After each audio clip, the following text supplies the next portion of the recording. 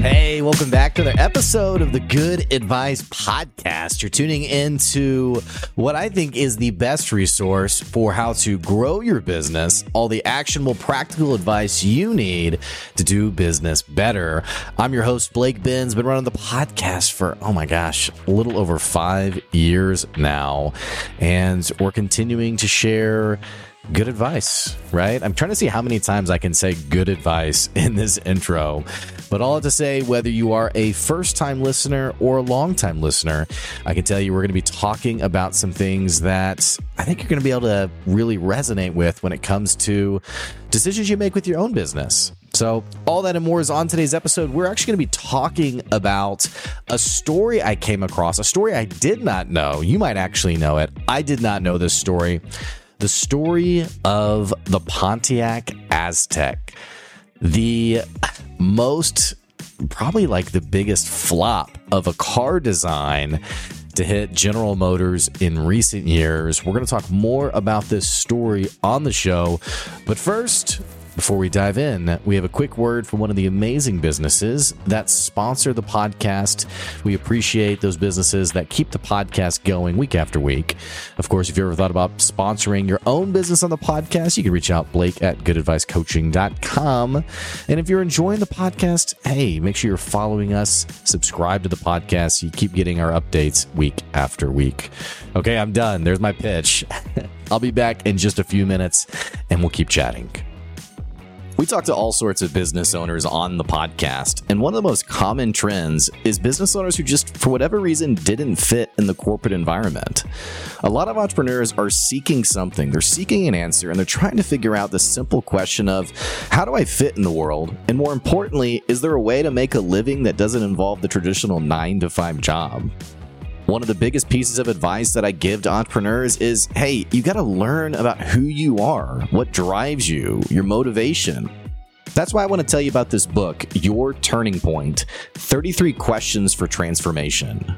I love the impact I've been able to make through Good Advice and the Good Advice podcast, but that would not have been doable without taking an honest assessment of who I was today and who I wanted to be tomorrow.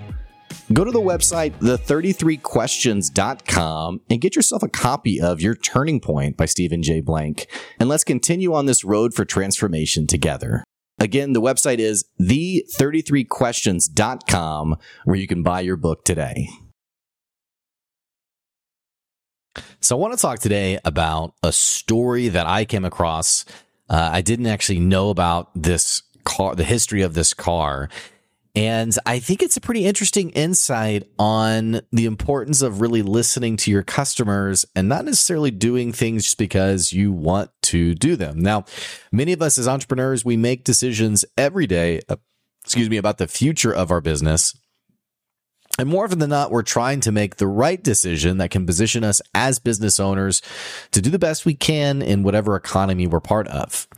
Now, keeping that in mind, sometimes we don't always make the right decisions. In fact, if you are like me, you probably make a lot more wrong decisions than you do right decisions. That's just the nature of the game, right? Often you think you know what you should do. In fact, many times, I think about even the early days of Good Advice, the early days of even the podcast. And in some cases, I even cringe a little bit thinking, I know exactly what I need to do. And then in hindsight being like, oh my gosh, why did I do that? In fact, I remember I spent something like, I think around $10,000 on Facebook advertising thinking, this is a no-brainer. Like, I need to do this. And in hindsight, it was a horrific decision. It was an awful decision that unfortunately, I can't get that money back. I can't get those decisions back, but it was a costly mistake that taught me a lot about my advertising, my business decisions. You get it. Well, I came across the story of this car, and I want to talk a little bit about this one. If you ever saw the show Breaking Bad, you would have seen the main character driving this car. It's the Pontiac Aztek coming from General Motors. This car has gone down in history as, well, I don't want to spoil it. If you don't know what I'm getting at, maybe you already do know. Maybe you're like, oh yeah, the Pontiac Aztek. But let me give you a little history about this car, okay? This was a car that was released in the early 2000s, I think 2002. And when this car was unveiled, there was some pretty underwhelmed criticism of the design of this car. This was designed to ultimately be, and give me the benefit of the doubt here, and that I'm taking what I've learned and now sharing it with you. So I have not written a paper on the Pontiac Aztek, but ultimately, it was an SUV, and I think from what I understand, they really wanted it to be this really cool car that Gen Xers would love to buy. So all that to say, it gets unveiled around the turn of the century, around the year 2000 or so. Well, unfortunately, what ended up happening was the car was forecasted to sell about 75,000 units in its first year. For GM to break even, it needed to sell at least 30,000 cars. Well, what they actually sold in their first year of sales was just around $27,000. And unfortunately, that first year was their best-selling year with the vehicle. They sold around that number in 2003. They sold about 30% less in 2004. They only sold 5,000 units in 2005, and then the car was basically done for after that point. So how did we get here? How did we get to the point of a popular company releasing a new car model that ultimately flopped? Well, let's back up a little bit. In the early days, when the car was first unveiled, it was, and from what I understand, it was unveiled around screaming young adults who were so excited about it, who turned out to be paid actors. So people weren't actually excited about it. It was just hey, I'm going to throw money at you and you're going to yell and cheer. But separate from that, there were some focus groups that happened leading up to this car being ultimately released. The focus groups were so negative about this car. They were so negative about the design of this car that, in fact, one participant supposedly said, "I wouldn't even take this car as a gift. If you gave it to me, I wouldn't want it." That's how bad this car was received. Now, if you listen to the podcast long term, you would know that we've talked a lot about customer feedback on the podcast. We've talked about the importance of customer feedback. We've talked about if you're going to grow your business in a meaningful way, it has to be guided and directed by your customers, not necessarily your ego or, and this is very common, by the way, that the business that you intended to start isn't always the business you end up scaling, because your business evolves and it develops as you continue to build it and grow it. And sometimes this is even you were selling X product, and then 5 years later, you're selling an entirely different product that's an offshoot of this little feature that your product originally had, but no one actually wanted the full product. They just really wanted that tiny little thing. I've mentioned this before about someone who came on the podcast who they sell effectively meeting journals for corporations. Well, what they started selling was this large, here's how you run a meeting program to improve efficiency. And corporations were like, hey, we actually really like the journal. Can we buy that? And then they ended up pivoting and going all in on that journal. So what you start to sell isn't always what you're actually selling down the road. And in other cases, your product, it just evolves in terms of how you talk about it, the deliverables that come along with it. Sometimes this is the time constraints around your product. All of this can change over time, but ideally, that kind of stuff is guided by your most important asset, your customers. What happens sometimes, though, is every now and then you come across a business owner who's not so keen on their customers' advice. I told a story one time of a business owner who was bleeding customers, and he had gotten some pretty harsh feedback about his store.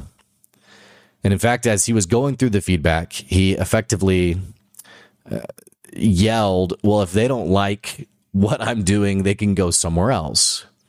And I've always loved this story because I just think about the irony of well, yeah, that's the point. They are going somewhere else. That's why your business is failing. They don't like what you're selling. This isn't the first time a business owner has said this. It's common for people's ego, which, by the way, this is a bit understandable. I mean, you put a lot into your business. There's blood, sweat, and tears, right? This conversation comes up when it comes to management too. You know, when business owners get mad about their hourly employees, they don't love the business like they do. And it's like, well, of course they don't love it like you do. They haven't built it like you have. That's not a slight towards your employees, but it is a slight to you if you're mad that they aren't as engaged or they don't care about the business like you do. Why would they? It's not their business. Does that make sense? In the same way, it's amazing to me, business owners who can't seem to understand the concept of, despite why you started the business and all the emotion that's gone into growing the business, at the end of the day, the market will decide the value of your business. There's this expression, the customer is always right. And a lot of people think that this expression is all about customer service. In fact, we've all heard stories of the angry customer who's being totally unmanageable. And they say, well, you know, the customer is always right, you know, to try to convince the person, you know, working the front desk or the cash register or whatever to do whatever they're asking them to do. And so they say the customer is always right, you know. Well, this really isn't actually what the expression came from. Where the expression originally came from is this concept that your customer will dictate if there's actually value in your product or not. The customer is right. The customer will verify that, yes, that is worth spending money on. Now, I'm going to speak a little bit out of both sides of my mouth here because I've also talked about how I really hate the expression, what's the thing with Henry Ford? If I'd asked my customers what they wanted, they would have said faster horses.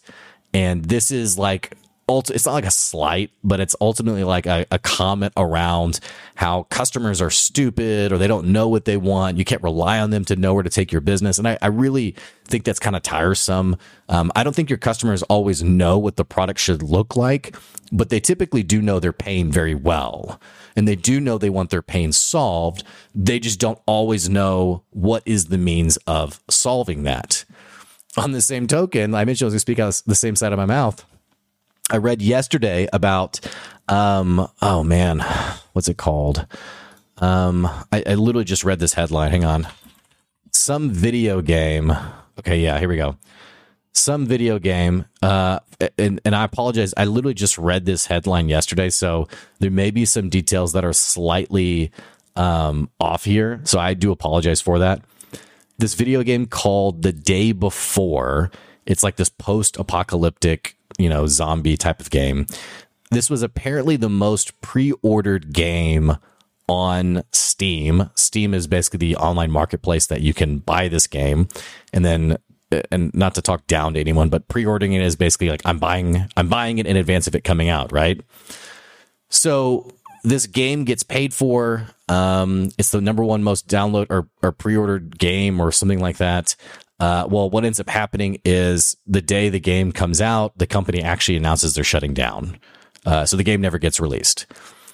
So while on one hand I say that customers, hey, listen to your customers, they'll, you know, they're not stupid. Then you also have situations like this where customers are abused and scammed, which is really unfortunate. It's unfortunate. And that's not necessarily the customer's fault. I mean, there's a level of like, hey, you should do your research before you pay for anything. But, you know, unfortunately, it just is what it is, right? So all that to say, getting back to my point, you have to run a business that relies on the feedback of your customer. So you have this person, you have this feedback for the Pontiac Aztek on things like, I wouldn't even take it as a gift, some very negative criticism around the car. Well, what was then the response by GM leadership to this? What do you think their response was? Was it, oh, wow, they know a thing or two. We should revise the design of this car. Hey, it doesn't seem like people really like this the way we want them to. We got to go back to the drawing board. You know that's not what happened. There are deadlines, and it must be done by this point, and we got to keep shareholders happy, and we've promised, yada, yada. You know, it's never about the quality. It's always about, like, meeting the quota, right? Which is probably a whole nother podcast episode entirely about quotas and quality. What GM leadership said in response to this harsh feedback was, what do those a-holes know? What do those a-holes know? Yikes. Wow. So you have harsh feedback. You have leadership that's unwilling to take that feedback. And then what was the outcome? A car that was since called one of the largest flops in GM history. It never had a single year of profitability. Not a single year of profitability. And after 5 years, it was scrapped, done for. Here's the lesson here. I mean, you got to listen to your customers.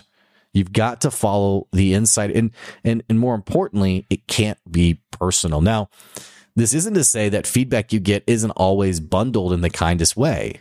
Sometimes you get feedback that is really harsh, or not even just feedback. Sometimes you just get comments that are really harsh. I got one the other day. I posted a video and someone commented, "You are the least relatable mother effer alive." And I thought, okay. I thought about that. Happy Gilmore. Is it Happy Gilmore? No, Billy Madison with Adam Sandler, where Billy Madison gives an answer and the person's like, at no point in your incoherent rambling did you have anywhere close to a correct answer. You're awarded no points, and may God have mercy on your soul. And he goes, okay, a simple wrong would have been fine. I feel that way sometimes. Sometimes people say things that are so like wrapped in emotion that I'm like, hey, just a simple like, I don't like you would have been fine. But neither here nor there. You're getting feedback all the time, right? Sometimes you have to eat the fish and spit out the bones. What that means is you take what you can from the feedback and you move on from it from there. Other times you get feedback from people who aren't your customer. They're not your prospective buyer. I mean, I've had people over the years who've told me things like, oh, you're way too expensive. People wouldn't know. The things you talk about don't resonate with business owners. And sometimes that's insightful advice. Other times it's actually clued me in to realize, hey, you're actually not my customer. Like, you don't understand what I'm talking about because you're not there yet. It's not anything against you, but you don't conceptually get it and relate with it because you're still trying to make your first sale. Does that make sense? So, and you know, I'm talking a lot about different, like the nuance with all of this. I think honestly, what's really hard about this is often we think it's one thing when it's really something else entirely. And so it's like, well, that's not my customer. And it's like, well, no. It is your customer. Well, they don't know what they're talking about. No, they do know what they're talking about. Or on the flip side, you really lean it. This person told me this and it hurt my feelings, or it crushed me as a business, or they told me that no one, I made the comment about, no one buys advertising around this time of year. Or I had someone else who was like, no one's going to buy consulting services. I mean, I could lean into that and it would be pretty desperate. Or I could look at the fact that I've sold more business this month and last month than I have in the history of good advice. So knowing who to listen to, I think that's an entirely different skill set all in its own. But this isn't the first time we've seen something like this happen. You might remember when the Apple iPhone came out. Well, many of us know before the iPhone, there was the BlackBerry, which was considered, and not only the BlackBerry, by the way, I remember my buddy's dad had a Palm Pilot. You know what I'm talking about? You remember the little handheld, had a stylus, just a cool little phone device thing. But you had like the Palm Pilot, which, man, was the Palm Pilot even a phone? Let's look. Palm Pilot. I think it was. It was a PDA. I'm sorry, guys. You can just know how old or how young I am. What is a PDA? I don't even know what a PDA is. I'm looking at this thing. What is a PDA? Personal Digital Assistant. Okay. Interesting. It was like a handheld computer. Okay. I'm sorry. If you're older than me, you're probably like rolling at this. I'm just like, what is a PDA? I've never heard of this. This is so funny to me. I mean, these are like these things that are like so ubiquitous with society and how we operate. And then 20 years later, no one's ever heard of it, right? It's like talking about like a rotary phone, right? Or a Rolodex. And it's like, oh my gosh, what is this? Or you know what, like the library? I don't know if they still do this at the library, but because so much is digital now. If you know the library, you know, back in the day, what was it called? The card catalog, I think. But you'd have to look up an author. If you had to find a book, you'd have to look up the author and you have to go through like the card catalog and it would tell you like the serial number or what have you of where to find it.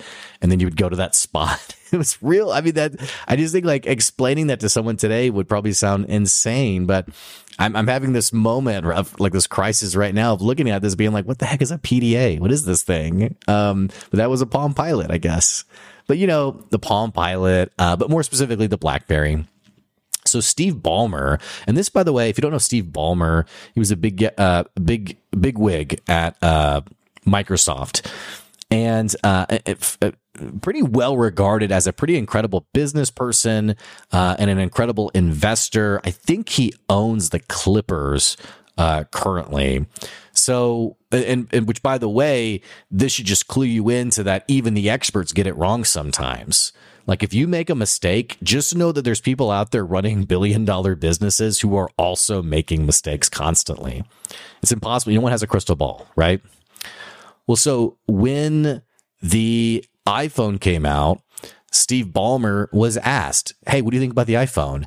And they laughed about it. They sort of laughed the interviewer out of the room of like, there's no way people are going to buy that. You know why? It costs too much money. You know why else? It doesn't have a keyboard, which means it's bad for business.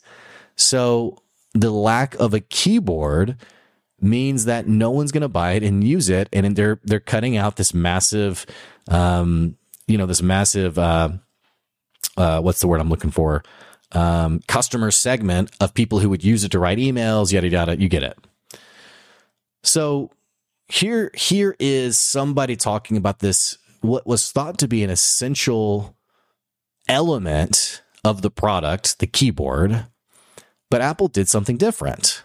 As you know, when the iPhone released, it didn't have a keyboard. It was all digital, I always, my thumbs are too big. I would always, mess it up and hit the wrong letters or what have you. But I remember when the iPhone came out, it blew my mind. Like I couldn't understand how this thing worked and even came together.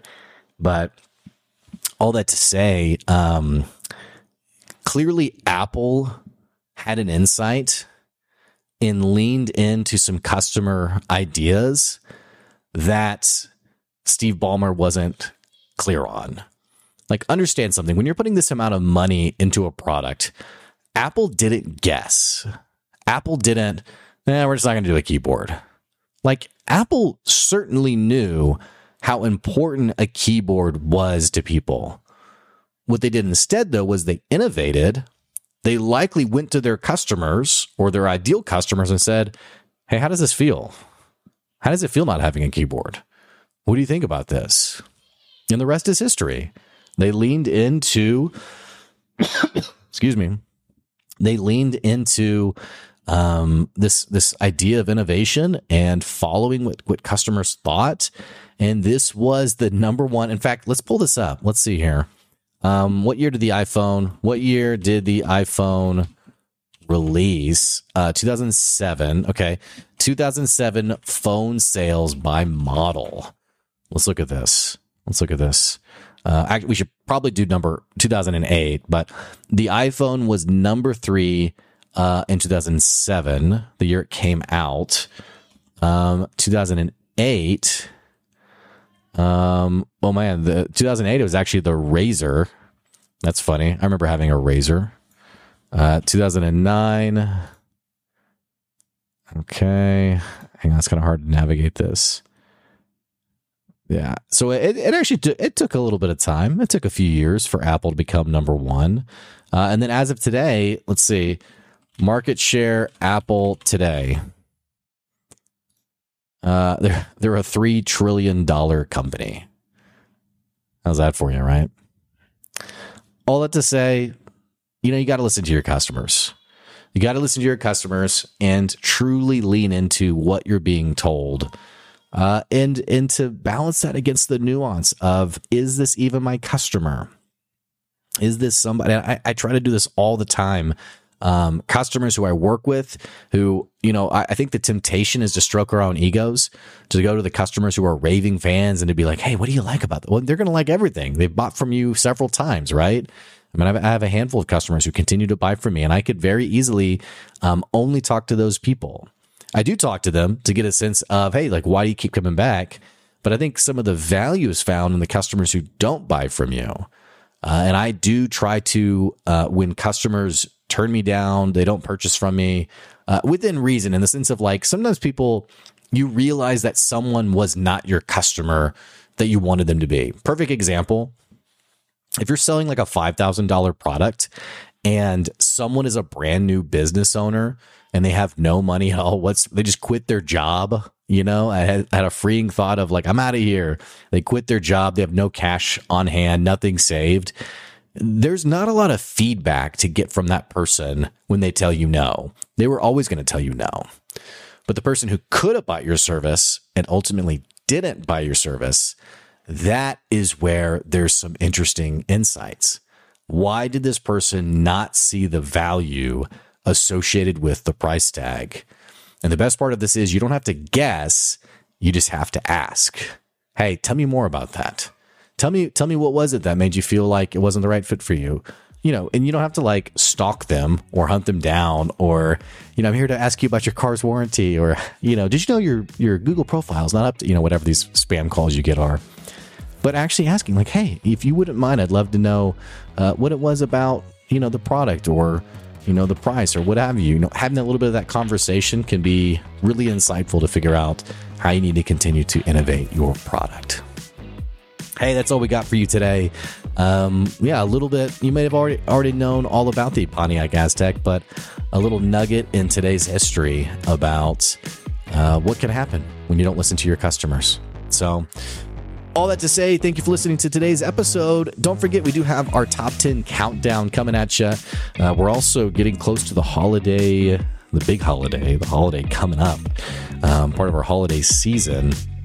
So as you're thinking about next year, I appreciate you keeping the podcast in mind for one of your go-to resources for good business advice. And again, if you're a first-time listener, hope you enjoyed the show, and I hope you come back. So all that to say, I appreciate you. Thank you for those of you who continue to listen, and even more importantly, who support the podcast. I really appreciate that. That's today's good advice. I'll see you later.